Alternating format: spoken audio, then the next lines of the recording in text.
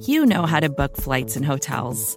All you're missing is a tool to help you plan that unbelievable travel experience. That's why you need Viator. Book guided tours, excursions, and more in one place. There are over 300,000 travel experiences to choose from, so you can find something for everyone. And Viator offers free cancellation and 24/7 customer support for worry-free travel. Download the Viator app now and use code Viator10 for 10% off your first booking in the app. Find travel experiences for you. Do more with Viator.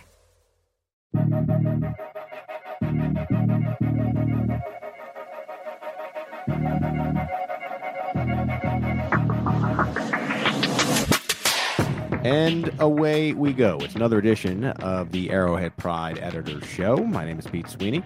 I'm the editor-in-chief of arrowheadpride.com, joined once again by my esteemed deputy editor, John Dixon. John, we got our first home noon game in, and it only took the second half of the season. How you feeling today? Yeah, we haven't had too many of those for a while. It was kind of bizarre, actually. I think I said to you yesterday, I didn't quite get the dynamic of the noon game anymore. It was very strange. It was strange, and I think there were a lot of fans actually, and talking to a couple of my friends that aren't even in the media and Chiefs coverage business. Just from a fan standpoint, I think some fans were actually longing for a noon game because it just had not happened in a long time, and it used to for sure be the other way. But regardless of the time of the game, the Chiefs had quite a day in defeating the Jacksonville Jaguars 27-17. Little early Marinated takeaway here. That score doesn't really depict what the game was. If you just hear they won 27-17, you would think, oh, this was somewhat of a close matchup, but it wasn't. The Chiefs were in control all game. It reminded me of the Bucs game from earlier this year, which I believe was a 10-point win, but it was never really in question, and that is kind of what happened in Kansas City on Sunday. Meanwhile, I think the bigger story is when you combine the Chiefs win with a loss to the Chargers, a loss for the Raiders, a loss for the Broncos, and a loss for the Buffalo Bills. So around the division, the Chiefs are now entering week 11, 2 games up in the AFC West, which we all thought would be the best division ever. And that feels pretty dumb at this stage. And now that the Bills lost the 2 games in a row, first to the Jets and the Minnesota Vikings, the Chiefs jump up to first in the AFC. If they run the table and go 15-2, they will get the AFC bye. So that's back under their control. That's a tall ask, just considering anything can happen in the NFL, but the control is back in the favor of the Chiefs. And the way that the AFC has kind of went, John, here, what you got was the Buffalo Bills dropping from 1 to the 6th seed in the AFC. Yeah. So that's the parity right now of the conference. You got to win to stay up there. A couple weeks away from the Bills maybe be on the outside looking in. Like, that's how competitive it is right now. And so everything in week 10 went Kansas City's way. Yeah, the thing with the Bills is kind of interesting because the Chiefs are 2-0 in the division, but the Bills are 0-2, which makes it much harder for them to, stay in control of the division. And of course, it's the way it's seeded is that the division winners all have home games. So if you're not the division winner, the tiebreakers really don't make a lot of difference. I'm still glad the Chiefs have the tiebreaker, so that because you never know how this is all going to play out. But it's kind of interesting that the Bills fell from the 1st seed to the 6th, but that's why, because their losses have been in their own division, or 2 of them anyway. Yeah, so we'll see what ends up happening in this conference, in the division, but the Chiefs are very much in the driver's seat. And one thing I will note as well, when you talk about the second half and the rest of the season, is coming into the year, John, the Chiefs clearly had the toughest schedule based upon the results of last year by any metric that you look. Now you suddenly get to the second half of the schedule, and let me pull it up here quickly, but I'm going to read this fast. The Chargers, they're a mess. The Rams, we just talked off air about how they lost their best player potentially in Cooper Kupp. That's 2 weeks away. They might not even have him in that game. The Bengals have not been as good as they were last year. The Broncos are an absolute mess. The Texans, the Seahawks have been good, but the Chiefs are clearly a better team. And then you get the Broncos and the Raiders. Every other team in the division and you can't sleep on division games always, but every other team in the division may fire their head coach this year, like this offseason. So that's what you're dealing with. There's a ton of division games left. And the other teams, aside from, in my opinion, what would be the Bengals, these out of division teams like the Texans and the Seahawks and the Rams, the Chiefs should win those games. So who knows? Maybe they will rip off running the table and win the conference at 15-2. The help is good though around the NFL when you get that help when you need it against a team like the Bills who beat you, and you need to have a better outright record. Now the Chiefs are in control of that. All right, we're going to get into Marinated takeaways in a second here. We just got one review, very quick, John. It's from Ricky Casey Mo. Amazing show for a amazing team. No N there for an amazing team, but a amazing team.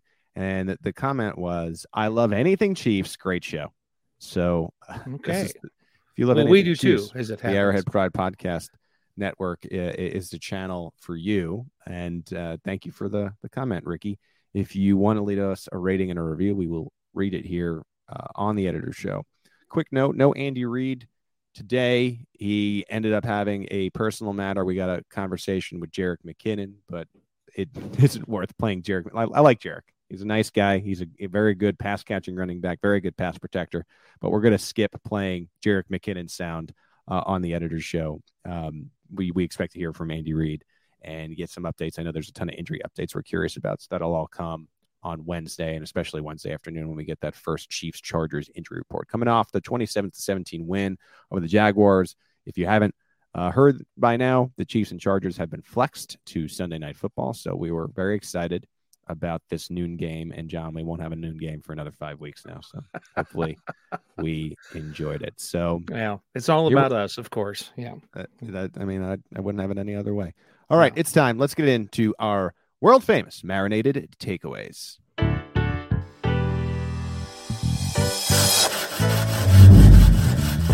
Well, I'm gonna let this marinate. Let that one marinate, and then we can circle back. Adapt, react, readapt. Takes time. It takes years. That's the takeaway. Welcome back in. It's time. It is time for the Marinated takeaways. Love the intro music. It really gets me in a marinated mood, as they say, John. And we had a good team win for the Chiefs. I felt like on Sunday, and I'm sure our takeaways are going to reflect that. As we do each and every week, we will start with you. What did you take away from this game? Hey, I'm not sure my takeaways are going to focus on that, but we'll go ahead and get started anyway.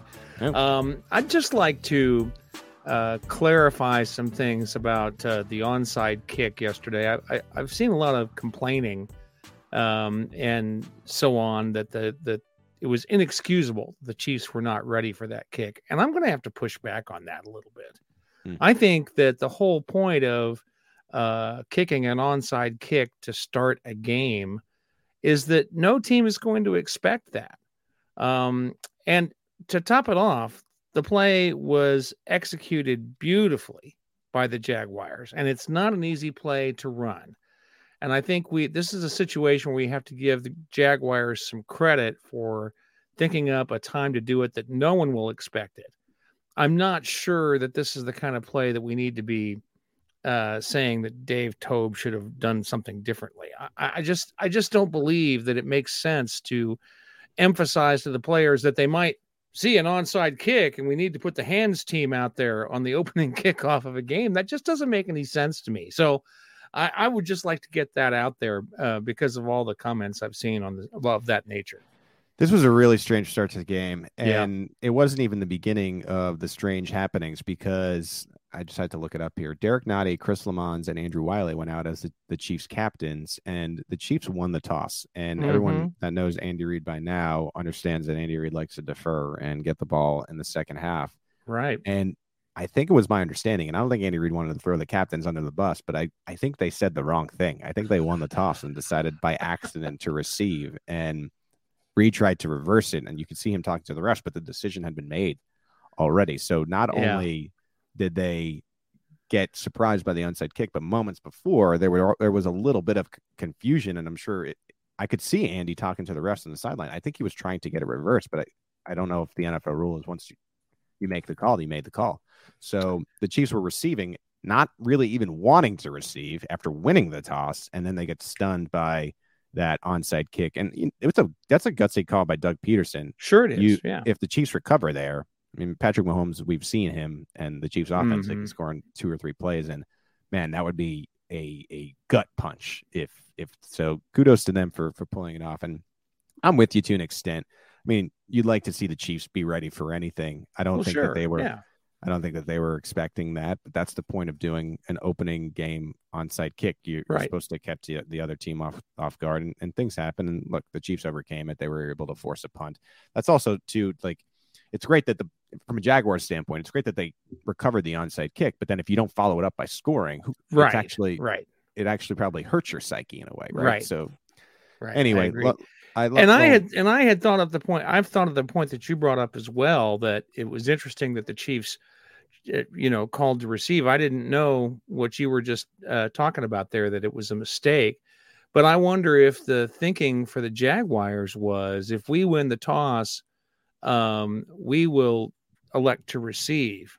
And then if the Chiefs win the toss and they, I think what the Jaguars wanted was to have the ball first, no matter what. I think this call for the onside kick was something that they said, well, if the Chiefs end up receiving the ball, then we're going to throw an onside kick at them. One way or another, we're going to have the ball to start the game. I think that was I think there's a good chance that was their thinking. Well, I just think when you're a lesser team, not that you need to be gimmicky, but you need to have some of those, the fact that the ball is oblong and can bounce your way certain times. You need to have some of those things go your way. Right. We talked about that on last show, where that was the old Chiefs, where pretty good team, right? But to be the better team, you're going to have a few things that just kind of go perfectly for you. And I thought the Jaguars had a perfect beginning to pull off an upset, right? You're going to get the ball at half and you start with the ball, but they just couldn't follow through with the offense being good. All right. We have talked about an onside kick for 6 minutes. Let's get into my first takeaway. Who's counting?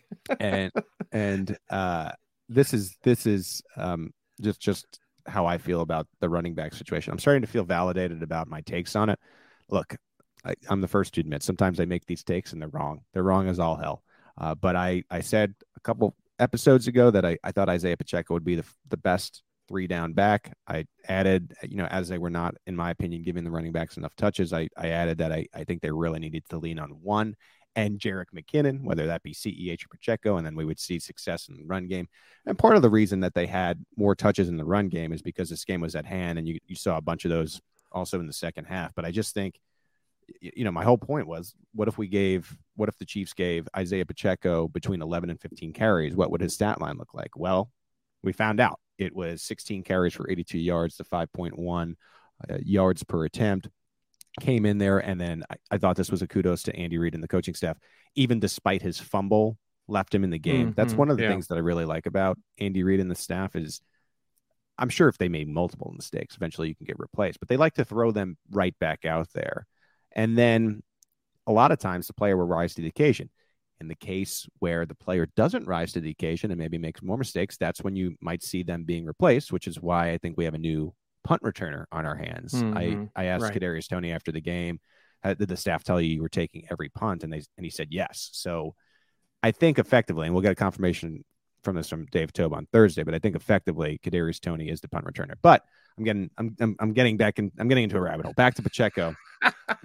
Really impressed with the kid. Yeah. I think the Chiefs made the right call by putting him ahead of Clyde Edwards-Helaire. I'm a Clyde Edwards-Helaire fan, but sometimes you got to go with who the better option for you is. I think this game, in a way, solidified the fact that the Chiefs are not, I don't think this was much of a question before, but they're not going to pick up Clyde's 50-year option. And I think this is the running back on a rookie deal that they're going to end up rolling with. I wonder what it looks like for Clyde's future. But for now, for this year, I think he ends up being a nice depth piece. If Pacheco were to go down with injury, Clyde can still do the job. But I think the Chiefs have finally leaned into what they needed to, which is, in a way, a running back by committee still, but you have your runner, north and south guy in Pacheco, and then you have McKinnon, who ends up being your pass catching back, and he knows his role, pass protector, and they should stick with this until injury, in my opinion, and I think you saw exactly why on Sunday. Yeah, I don't think I think you're right about that. I think that they've found something that works, and that's what they've been searching for all the time is for something that works. I think a lot of people were surprised that they didn't hold McKinnon back for this game so they could give Ronald Jones an opportunity to get out there and play and see what he could do. That would have been a reasonable thing to try, considering all the trouble that they've had at the running back position. So I think a lot of people were surprised that Ronald Jones was again inactive for this game because, in other circumstances, the Chiefs have erred on the side of being conservative with injured players. But here they are with McKinnon putting him out there after he apparently had some kind of a hamstring injury on either Thursday or Friday that made him questionable for the game. So I think that they had made up their minds what it was that they liked, and they thought it was going to be Pacheco, Edwards-Helaire, and then McKinnon, and it sure worked well in this game. All of us who have been clamoring for the Chiefs to run the ball just a little bit more, got a lot of validation in this game, I think. But you see what it does for the offense. Like, then all of a sudden, Mm-hmm. Travis Kelce, complete broken coverage. Yeah, Travis Kelce is wide open down the field. Not to say that it's not everything correlates, but I'm sure it doesn't hurt that the Jacksonville Jaguars are now thinking, okay, like we have to pay attention to this run game, right? And Pacheco gained confidence yesterday too. On a day when he fumbled, I don't know why this always happens to the Chiefs, but on a day these young kids fumble the football, feels like they play their best game. And I think if you're a Chiefs fan, you hope that Pacheco can build off of that. All right, John, let's go to your takeaway number 2. Yeah, this is more of an explanation because I think a lot of people were confused by it. Again, a special team play, first quarter punt by the Jaguars that they touched first down by the goal line, and then Chiefs players went diving after it. And I think there was some confusion about what was going on there. But the ball ultimately, I think, had been recovered by the kicking team. I don't think the officials ever told us exactly who ended up with that ball. But the thing that's interesting about it, I looked it up in the rules this morning. Okay. If a member of the kicking team touches the ball while his body is in contact with the goal line, it's a touchback. Yeah. It doesn't matter what happens after that. At the moment that occurs by rule, that's a touchback. So all the wrestling for the ball, and the reason for that is that they don't want the kicking team to touch the ball and then get a touchdown. That's why the rule is set up that way. So correct me if I'm wrong though, too, John. If the kicking team touches the ball first, they can't recover it, and so at that point, if the returner goes for it, it's not like the kicking team can touch it and then the returner touches it and then somehow the kicking team, like once the kicking team touches it first, you can't recover it. So I think that's what you saw. It's risk-free going for it at that stage. Right, exactly. And it's a live ball until it touches the goal line, essentially. Right. And so, they were all down there wrestling for it. And I think people saw that as a bad special teams play, but it really wasn't. The players did what they're supposed to do in that circumstance. It's just that the ball went into the end zone. And at that point, because the kicking team had touched it first and touched it while they were on the ground and the ball was in the end zone, it's a touchback. That's the end of the story. We're seeing some interesting developments on special teams, and Dave Toub's been really good for a long time, and we are seeing some issues, but in covering him for as long as I have, I feel like they're going to be worked out one way or another. I know that people are concerned about the kicking game, and I think that's fair, and we're going to sort of talk about that a little bit more when we go through the headlines in our next segment. But I think that I just have confidence in Toub. I think he deserves the benefit of the doubt. I have started to see some get rid of Toub comments and mentions on Twitter. I have too. Yeah. But I'm not there yet. I think there's a time and place. I can get there. I covered this team when it was so clear to me that Bob Sutton needed to be let go and they needed to go in another direction. And I just don't think we're there quite yet with Toub. I can understand some of the concern though. All right. What is my second marinated takeaway? I got to pull back up my list. Hold on 1 second here. I'm all over the place. Okay. This is it.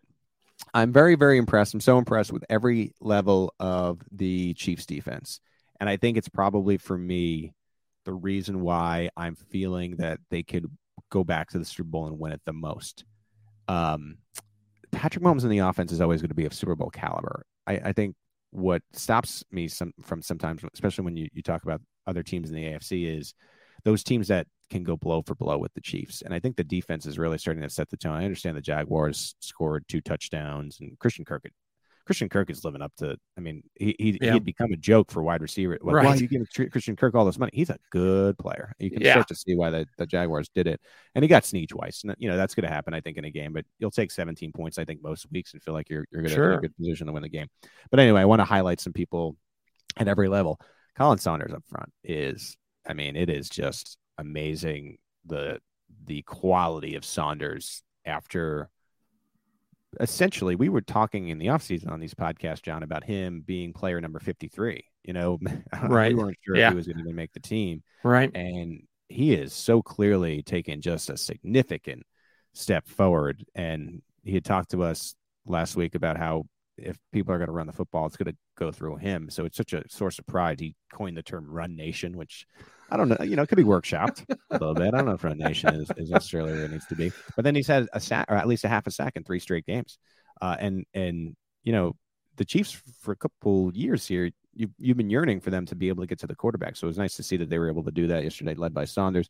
I want to highlight Nick Bolton he's just such a stud for this defense, and to be a leader and have everyone in good position, and to really just pick up where Anthony Hitchens left off as far as that glue guy in the center. I think everything ticks through Bolton, and you see him make big plays all the time. And then the cornerback rookie trio of Trent McDuffie, Joshua Williams, and Jalen Watson. I think you're finally starting to see Joshua Williams emerge a little bit here as they're rotating these guys. And for the team, they can say whatever they want at the podium and compliment and blah, blah, blah, do this, do that. But for them to trade Rashad Fenton and say, we're good with these guys, I just think it's such a testament to how well they're playing. And, you have the 2 safeties, and we don't mention their names all that much. It's not like they're making interceptions, but we also don't mention their names all that much, which to me is a very good thing when it comes to the defensive secondary. I'm just so impressed with the defense, and they did it for these 2 games, winning the games without Frank Clark. Now you get Frank Clark back. I think Carlos Dunlap is suddenly emerging here as a guy who can get to the quarterback. You got George Karlaftis knocking down 2 passes a game, and suddenly you blink and you have a Super Bowl caliber defense too. And to me, this was just a game. And like I said, I understand Christian Kirk got him twice, but this is a game where I really felt like, okay, not only is this a Super Bowl caliber offense, but this is a Super Bowl caliber defense. Spotlight's on you, Dave Tope, to get that other part to up to snuff. But you got to feel really good, especially being in control now with the Bills' loss, about the Chiefs' chances of winning the AFC. Well, it's interesting to me that you made the point earlier that the Chiefs pretty much dominated this game, and the final score, as the saying goes, was closer than the game indicated. And you're right about that. But it's also important to remember that the Jaguars missed 2 field goal attempts in this game. This game could have finished 27-23. And it would have been a game that the Chiefs had essentially dominated from start to finish. It just would have been a closer score in the points. And that's because of the effort that we're getting from the defense. I think you're exactly right about that. They sometimes give up some yards, and that was true with Bob Sutton's defenses. And I think that's part of what's driving a lot of the anti-Spagnuolo sentiment that you sometimes hear from fans, is that, there's a substantial difference in how the team is ranked in yards given up versus points given up. But this team has learned how to play really well in those big moments that turn back a drive or prevent a touchdown, or force a punt because of a sack on 3rd down. You could go down the list of the things. And ultimately, those make a difference in a game, and they made a difference in Sunday's game as well. All right, keep us going, John. I was going to make that point about the game being closer, and then I had thought of then I thought of something else I wanted to make. So you gave me an opportunity to get in my fourth marinated takeaway. Congratulations for that. Everyone that listens loves a bonus MT, John. Yeah, you know that. yeah. So go ahead. And now I've forgotten what it was. So okay, I will go with my final one. Then if you can think of that, we will go to it. I have a unique marinated takeaway, and this is less about the Chiefs game and more about the Chiefs' number one conference rival, which of course is the Buffalo Bills. And I made this point on Monday Football Monday, our national SB Nation show. So if you listen to both, sorry for the repeat here, but we need to put this Josh Allen touching the ball in overtime thing to rest. Josh Allen touched the ball in overtime yesterday in a really big game, and he threw an interception, and it wasn't his first interception of the game. It was a bad one too. And it was a bad one. And you know what? It's been such a storyline with Buffalo and Kansas City. To the point, and if you were really watching the end of this game, I know a lot of Chiefs fans were done with the Chiefs game and were watching this, of course, rooting for the Minnesota Vikings. But if you're really watching, this game gets to overtime, and you have the broadcast showing Josh Allen like with his head in his hands praying because Minnesota got the ball first, and you could just like tell this is happening to me again. It's like Minnesota got a field goal, and you had the ball, Josh Allen, you Mr. MVP candidate, Mr. I'm better than Patrick Mahomes and Joe Burrow and Tom Brady and everyone. Everyone has to praise Buffalo and be the MVP. And guess what? You threw an interception, and you've played poorly now 2 weeks in a row. And you look up, and our friends at DraftKings Sportsbook have now the MVP odds. Patrick Mahomes is first. This is something that I did say on the national programming we do for SB Nation, is that Patrick Mahomes right now is the third favorite for MVP entering the season. I'm like, get your MVP bets in. Eventually, he's not going to be among the value picks. He'll be first, and he'll be the favorite. And we wake up halfway through the year, Patrick Mahomes plus 150. Unbelievably, Tua and Jalen Hurts have the same odds at plus 400. And now Josh Allen is plus 600 after 2 bad weeks in a row. And I think it was so annoying to just see how much praise. And this was not only from a Kansas City standpoint. I made the point from a Cincinnati standpoint of like everyone just 10, 15 picks on NFL.com of Buffalo just rolling over the AFC and winning the Super Bowl when they have shown an inability to win big games, not only in the playoffs, but here you have a game where you have the Minnesota Vikings, who are a Super Bowl contender at 7-1. You have a chance to beat them.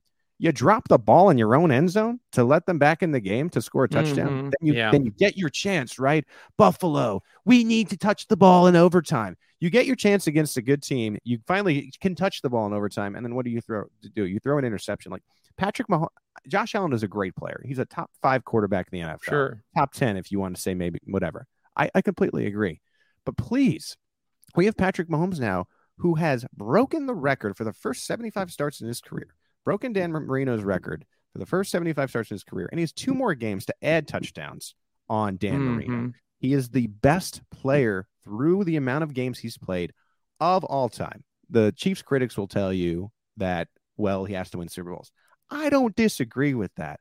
But my point is, if you want to argue to me like, okay, well, Tom Brady is the greatest player of all time, stop talking about Mahomes like that. All right. Whatever. You're completely right. He's got a lot of work to do when it comes to that. But stop selling me Josh Allen. Just stop. Patrick Mahomes is clearly the best active quarterback, and it isn't close.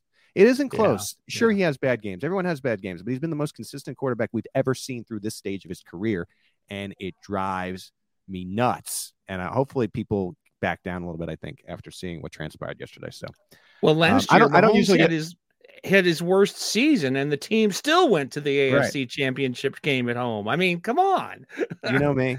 I'm usually pretty calm when it comes to Marinated, but this one in particular fired me up. So there you go. Did you remember? I remembered what it was. Okay, cool. And it was something I was thinking about just before we started recording. Actually, this morning I put together the opening odds piece for the Chiefs versus the Chargers for this week, and I was inspired because I realized, the Chargers don't have much chance to come back and take the division if they lose this game. So I got out the New York Times playoff calculator for the first time this season, my go-to choice for these playoff calculators. Talking a little business, on the air right now, John, we probably can get the playoff picture going pretty soon here. Exactly. Yes, and that's exactly the point I'm going to make here is that at halftime yesterday, we passed the midpoint of the season, and with the Chiefs victory and the Bills loss and the Chargers loss yesterday, we're in a very interesting position. Right now, the Chiefs can almost lock up the AFC West by defeating the Chargers. It comes down to this.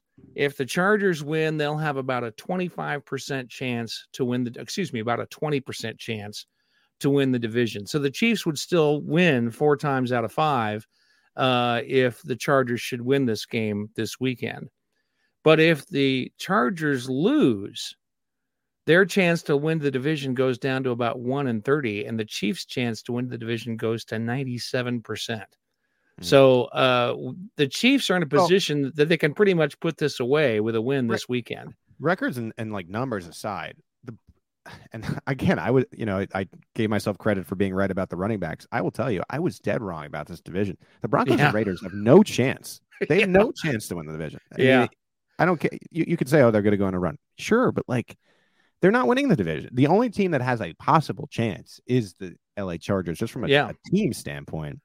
But they have to beat the Chiefs to have any chance at all. Sure. Right. And I mean, to be in week 11 and to basically be able to clinch the division more or less, like 97% that's a high percentage. Something would have to go drastically wrong for the other teams to get back into it. So, yeah, I mean, and it's just been an impressive year for Kansas City. And, it hasn't been fun. The division has not been fun, but I think that, that's a good thing. Is the fact that the Chiefs, my point in the offseason, and again, I'll reiterate how wrong I was that the Chiefs were in a bad position compared to the Buffalo Bills because of just how good the division was going to be.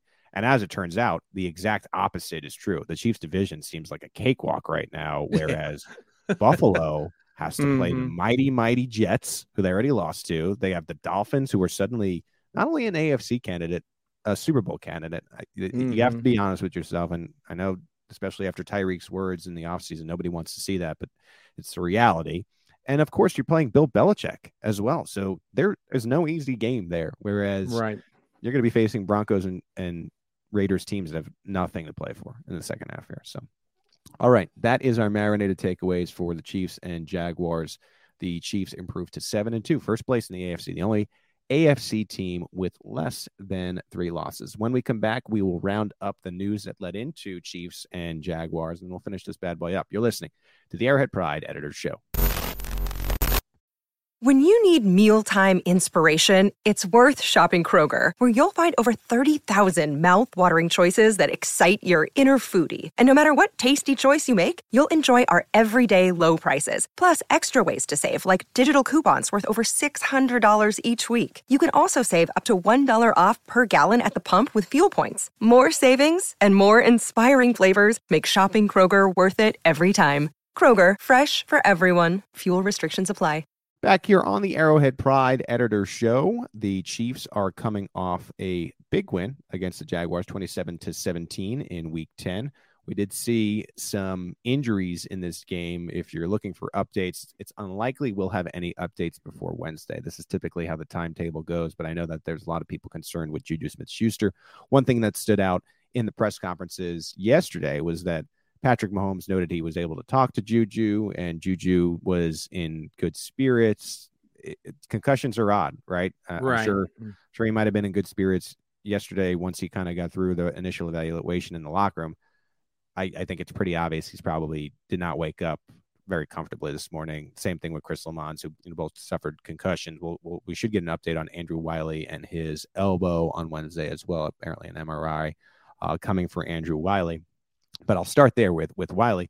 Prince Tega Wanogho entered the game. I thought I did a pretty good job, similar to what I said about the secondary. We weren't necessarily calling out the name of Wanogho, which is usually a good sign when you're talking about the offensive line. But this is a reminder, and we've said it for a couple weeks now, that Lucas Niang is in this final week of his 21-day PUP window. So we do expect him to be added to the active roster. I'm not sure that this is a player that they would want to shut down for the whole year, and they got to make a decision at the end of this week. And then we're still waiting on Blake Bell, but I want to stick with Niang because it's so pertinent with Andrew Wiley injured. And John, you came up with this question last week in our NFL Reacts. 90% of AP readers think that Niang should get a chance to start. So where are you at on this? Niang, Winogo, and Wiley. Yeah, this is suddenly has become a very interesting question. I don't think anybody would have predicted that, going into the weekend, that Winogo would be in the conversation with regard to coming in for Wiley at this point of the season. But there he is, because he acquitted himself pretty well in Sunday's game. Wiley, yes. Niang has to be, I lost track of what I was going to say there. Niang has to be activated by the day before Thanksgiving. He was designated for return, is the expression that they use. So I'm a week early, is what you're telling me. Yeah, they don't have to have him up for this game. They could keep him on the PUP list through the weekend and activate him as late as Wednesday of next week. So that is another little thing to this. Maybe they will want to give Winogo a chance this weekend and sit Niang for one more week. I don't know. But all of a sudden they have, instead of no options for a right tackle, they've got a couple of guys that maybe they could put in there. I know a lot of people said when we put up that article with that question about Niang returning, a lot of people said, oh, there's no way he's going to return and play this year. It's going to take too long for him to get ready to play. Well, he's going to have had 3 weeks of practice. And the Chiefs, yeah. And I think the offensive line coach, Andy Heck, said he felt like Niang looked pretty good, which I think is important. I don't think he's just saying that. And then here's the other thing. I think that Andy Reid has shown a tendency to, if the team is winning, to stick with the offensive line. There have been cases where, I'm thinking of Daniel Kilgore coming in for Austin Ryder, some really deep level Chiefs info there. But there have been cases where they do make replacements mid-year. But I think, and again, I'm not like saying it's good that Andrew Wiley is injured, but I think it makes it a decision to try Niang easier. I don't know if Wiley got through this game with a clean bill of health and didn't injure his elbow. I think Andy Reid who really likes Wiley. I think Andy Reid would maybe be a little hesitant to try Niang there, where I think it's a lot easier to be like, well, Niang's ready. Could be a better option than Winogo. Why don't we see how it goes? And then you have Winogo there just in case the Niang thing doesn't work out. I don't know. It is something to watch. And so that's why I wanted to bring it up as we round up the headlines from over the past week. This one was interesting, John. You covered it for us. Steelers kicker Matt Wright. Chiefs kicker Matt Wright, former Chiefs kicker Matt Wright. He was poached by the Steelers. And then Harrison Butker in the locker room told us that he wasn't 100%, and they've already lost their backup kicker. And then Harrison Butker missed another extra point on Sunday. What do you make of all this? Well, I get why people are upset. I get why people are worried. Our poll, which was before this weekend's game where he missed another extra point, said that 53% of the fans were a little concerned, which I thought was about right. I think it's fair to be, going into this weekend, it was fair to be a little concerned. About a quarter were not concerned. And then the remaining percentage, which was about a quarter then, were at least somewhat concerned, or a small percentage, 5%, very concerned about Butker. I'm going to guess that those percentages are going to go up now that Butker has come in and missed another extra point. Mine last week, I think I said on here that mine was a 4 out of 10. Yeah. And with the missed extra point, I think I'm now at a 5. I'm going to raise it 1 point. I think actually him saying that he's not 100%, but he's getting there, prevented me from raising that to like a 6 or 7. But I'm also confused and look, I'm not trying to question the Chiefs' decision making, but if the kicker is not 100% and Matt Wright was doing the job well, why didn't they shut him down for longer? Well, I think that's a fair question. You know what I mean? Yeah, but Matt Wright wasn't perfect either. Didn't he also? Yeah, he also had a missed kick in there someplace. It's not like he was perfect. I think what I'm saying is, I think what I would have preferred if I'm a Chiefs fan is for that, because you're right, Matt Wright was not perfect, but I'd rather for the playoffs, have that 100% Butker, who, when he's 100%, he's one of the best kickers in the NFL. Instead of this, when he said I'm not 100%, I said, well, what percentage are you? And he wouldn't give me the answer on that. That was kind of interesting. So I don't know. I'm just, like I said, my concern level is at a 5, but I think the sooner that Butker can feel good about his health, I think that's when you'll start to see that Butker of old. I'm just a little confused at the Chiefs' decision making when it came to this stuff. What's one of the problems here is that Butker has now been the place kicker for the Chiefs for longer than anybody since Nick Lowry. And Nick Lowry's starting to get to be a long time ago. Yeah. So we've gone through long periods where we've had substandard kickers that we've brought in as rookies, and they weren't as good as we wanted them to be, so we let them go. We've had a couple of guys that we introduced to the league, Ryan Suckup and Cairo Santos, who've ended up being kickers for other teams. And neither one of those guys is as good as Harrison Butker is. Yeah. And yes, he missed an extra point on Sunday, but I think Sunday's game was instructive because they showed how bad it could be.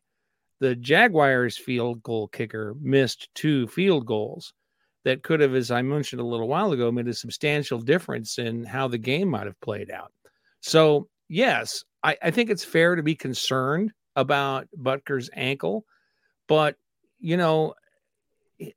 Tobe said it the other day. He expects him to come back and be right where he was. I agree with you that it's a little concerning that they brought him back too fast, but he said in the interview that he's well enough to be out there. He's just struggling with some things in some situations, and apparently those include extra points, which in fairness was an issue for Butker before then. He's struggled with extra points for some reason, even though he makes 62-yard kicks with ease. Here's the thing, and like against a team like the Jaguars, because the Chiefs are a good football team, and sure, as you mentioned, they got a break with the Jaguars kicker not really playing that well either. You don't necessarily need it. In a division game next week where the Chargers are in desperation mode, you may lose the game by a point if you miss. So that, I think you've used your time to try to get yourself back right. But I think that, kicks against in division games, and then, you play the Bengals a couple weeks later. And especially when you get to the AFC playoffs, right? If the Chiefs are playing a team like the Miami Dolphins, you're going to need every single point. Like that's where the Dolphins are at right now. So it's just, I don't know. There's time, but that's still 2 months from now, and 2 months is a fair amount of time. There's time to figure it out. But like, my radar 5, and you have some Chiefs fans showing their concern. If a missed field goal costs the Chiefs a game against the Chargers on Sunday Night Football, well, man, that 5 is going to get boosted across the board to much higher. I agree. We'll see what ends up happening there on the Butker front. Okay, heading into the week, Doug Peterson discussed facing Andy Reid and the Chiefs. I like this quote from him. Just wanted to highlight this. One thing that I've always appreciated about Coach Reid is that each week he's going to have a handful of plays that are new, that are a little bit different. It's fun for the guys. It just continues to challenge and let your team grow. Some of these plays might come to him in a dream, or he'll see it on a college football game on a Saturday afternoon, or maybe something he ran back at BYU. That's what makes it so hard to go against Andy Reid coach teams, because of their creativity. And I think that's why you've seen such a consistent offense when it comes to winning with Andy Reid. It's just he's leaving no stone unturned. And I think it's something we sort of knew, but it's nice to be reminded that he comes up with new looks for the Chiefs offense every week. So you can't scout that. And we talk about how defenses do that to Patrick Mahomes. Well, Patrick Mahomes is doing it to them as well. I was struck by one particular thing in that quote. Andy Reid has time to watch college football games on Saturday. Who knew? I thought that NFL coaches, were at their desks at the stadium, 18 hours a day at least, even on Saturdays. So I'm surprised that Andy Reid has time to watch college football games. I think, I'm just a silly football writer. I don't have time to watch college football games. I don't get it. I think he was being a little liberal with the quote. I know that Andy Reid has guys that they watch the college and then they'll Okay. give him the interesting new concepts. Like I believe that was part of Joe Blymeier's role before he took the nod as the wide receivers coach. I'm sure they're all doing a little bit of that, but well, can I get we should set that up for us. We should have somebody whose job it is to watch college football games and to tell us what's going on. Maybe one of our 20 new writers has some interest in doing that. Wide receiver Mecole Hardman missed all of practice last week, ended up not playing in the game. And I think that's rough timing for him because, my goodness, Kadarius Toney, this is something we probably could have included in Marinated Takeaways. He looks like a first-round pick. And he was, right? And so he should look like that. I don't know what happened in New York, but he looks like a player that needs snaps and needs touches. And those touches and those snaps have to come from somewhere. And they're, unless Juju misses time, they're not going to come from Juju Smith-Schuster and Travis Kelce. So, you know what I mean? I put down here in our notes, did he get, in a sense, Wally pipped by Kadarius Toney? He's certainly going to get touches as the punt returner, but even in those Hardman looks, it made you wonder, is this a better option on those end around ghost action jet sweep type of plays than maybe Mecole Hardman is? Yeah, I mean, the one that was a handoff to him, that jet sweep handoff to him, he looked just like Mecole Hardman in that play, and a little bit better and more elusive. If I will say, yeah. And I think that was the idea, was that this is a guy that we could get and have control over him for several years, who would fulfill the role in which we have used Mecole Hardman, and he certainly demonstrated he was capable of doing that on Sunday. Hardman's in the last year of his deal. It's a really small sample size, right? Yeah. But if, say, like this trend were to continue and Toney looks the way he does, the Chiefs have control of Toney for 3 and maybe 4 years on the rookie deal, because they could enact the fifth year option. Yeah. Which to me, in a way, and it stings a little bit for the Hardman fans out there. And I think he's a good player and he's a nice guy, but it is becoming clear, especially with the wide receiver contracts, that if you have Toney and you feel good about him at the end of the season, Hardman is the one who's going to walk. Right. And with the wide receiver contracts the way you are, you may end up getting a 4th round pick out of him. Right. A compensatory pick. And so it's becoming, especially with the way Toney played. And again, it's 2 games. So we got to see it for longer, but right. I'm assuming, as I say this, that trend will continue of him looking as good as he is. And this is the business of football. It almost looks like it's going to be an easy decision for the Chiefs. Should the health be there and should the production be there, which is, it's tough for Hardman, because I think coming into this year without Tyreek Hill, he must have felt like, okay, maybe this is my finally my time to do this for Kansas City. And it's starting to feel like I can't see a reasoning and a validity. There we go. Validity in keeping him past this year anymore with the way things are kind of shaping out here. Well, we always talk about Brett Veach being stuck on the idea of bringing in these 1st round picks who don't work out on other teams. And I think he does it when they are players that he would have drafted if he'd had the pick available to do it at the time that they were drafted. And it's not just, any random 1st round pick. It's going to be, and he's not any different than most fans. Most fans, they get a draft crush on a guy. 5 years later, they're still saying, "Oh, we should have gotten this guy that I liked coming out of college." Why would Brett Veach be any different? He sees a player that he thinks could work out for his team, and they become available in some way. He's going to go get them, because the risk is low. And if it doesn't work out, it doesn't work out. But, they might be just what you thought when they were coming out of college. And that's clearly the case with Kadarius Toney. They were trying to get him before the draft, trying to make a deal with the Giants. And they have made it clear that they were looking at him very carefully before the draft. They just weren't in a position they could draft him. So, this is one time that Brett Veach's strategy of making a move to get a 1st round player who's fallen out of favor is going to work out. It sure looks like it. And it's a more recent 1st rounder. Sure. A lot of times these guys were drafted in the 1st or 2nd round years ago, and there's just been a lot more data about them. There really wasn't a lot of pro tape out there on Tony because of the injuries and some of the off the field stuff in New York. Nothing terrible off the field, but just ankle injury and attitude thing and sneaker fit, weird stories. But hey, so far so good, Kansas City. And Tony said after the game yesterday that even through 2 games, he feels like he's just in such a better place than he ever was in New York, which, hey, that's a win for the Chiefs. And so far, it looks like they got a steal. We'll see who the Giants end up taking with those picks, but Kansas City has to be thrilled, and we'll see how that does impact Hardman once he gets back in the mix and so on and so forth. He also, like I said before, is now the punt returner. I think that's going to stick moving forward. So we'll see how he does when it comes to the return game. Smith-Schuster going into the game said he would love to stay in Kansas City. I think a lot of Chiefs fans would love to have him. I think it's going to come down to how much he costs. Again, we have no update on his injury status. If I'm taking a random stab at it, I can't see him playing next game, at least one game, but you never know with concussions. Regardless, I think he'll be back at some point this year. Whether that be 2-3 weeks or whatever. Maybe he'll play next game. Who knows? Concussions can be really weird of getting through the protocol. But just been such a fit behind Travis Kelce. But I think it is going to have to take.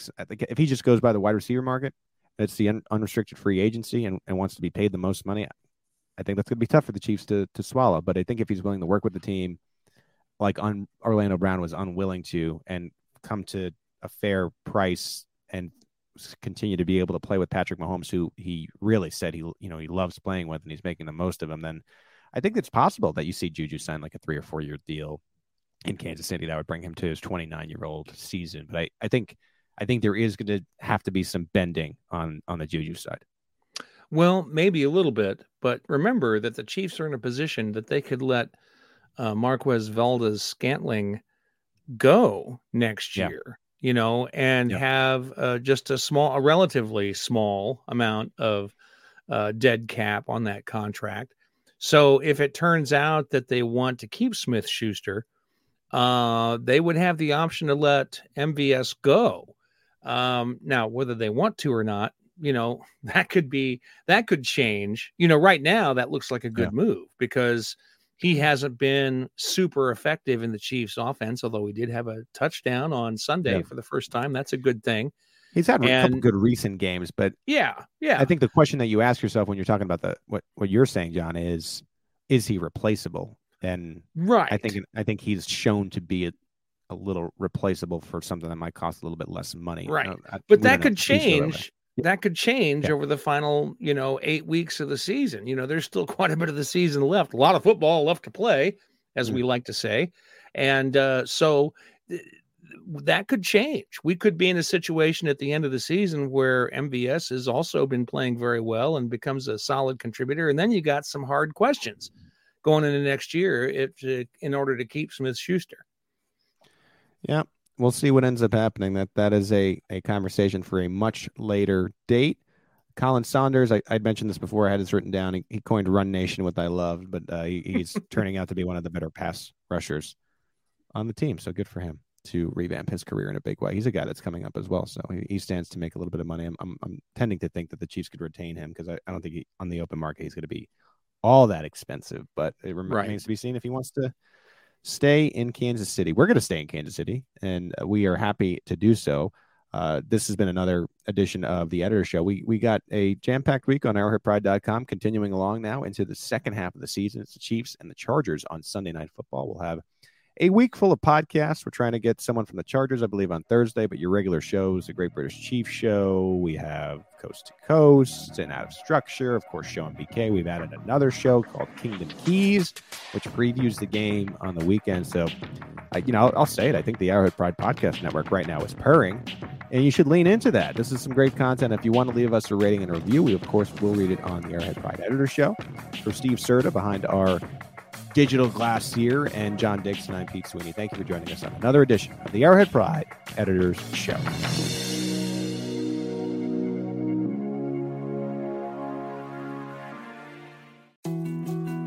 More to-dos, less time, and an infinite number of tools to keep track of. Sometimes doing business has never felt harder, but you don't need a miracle to hit your goals. You can just use HubSpot, because their all-in-one customer platform can make growing your business infinitely easier. Imagine this: high-quality leads, fast closing deals, wildly happy customers, and more benchmark-breaking quarters. It's not a miracle, it's HubSpot. Visit HubSpot.com to get started today.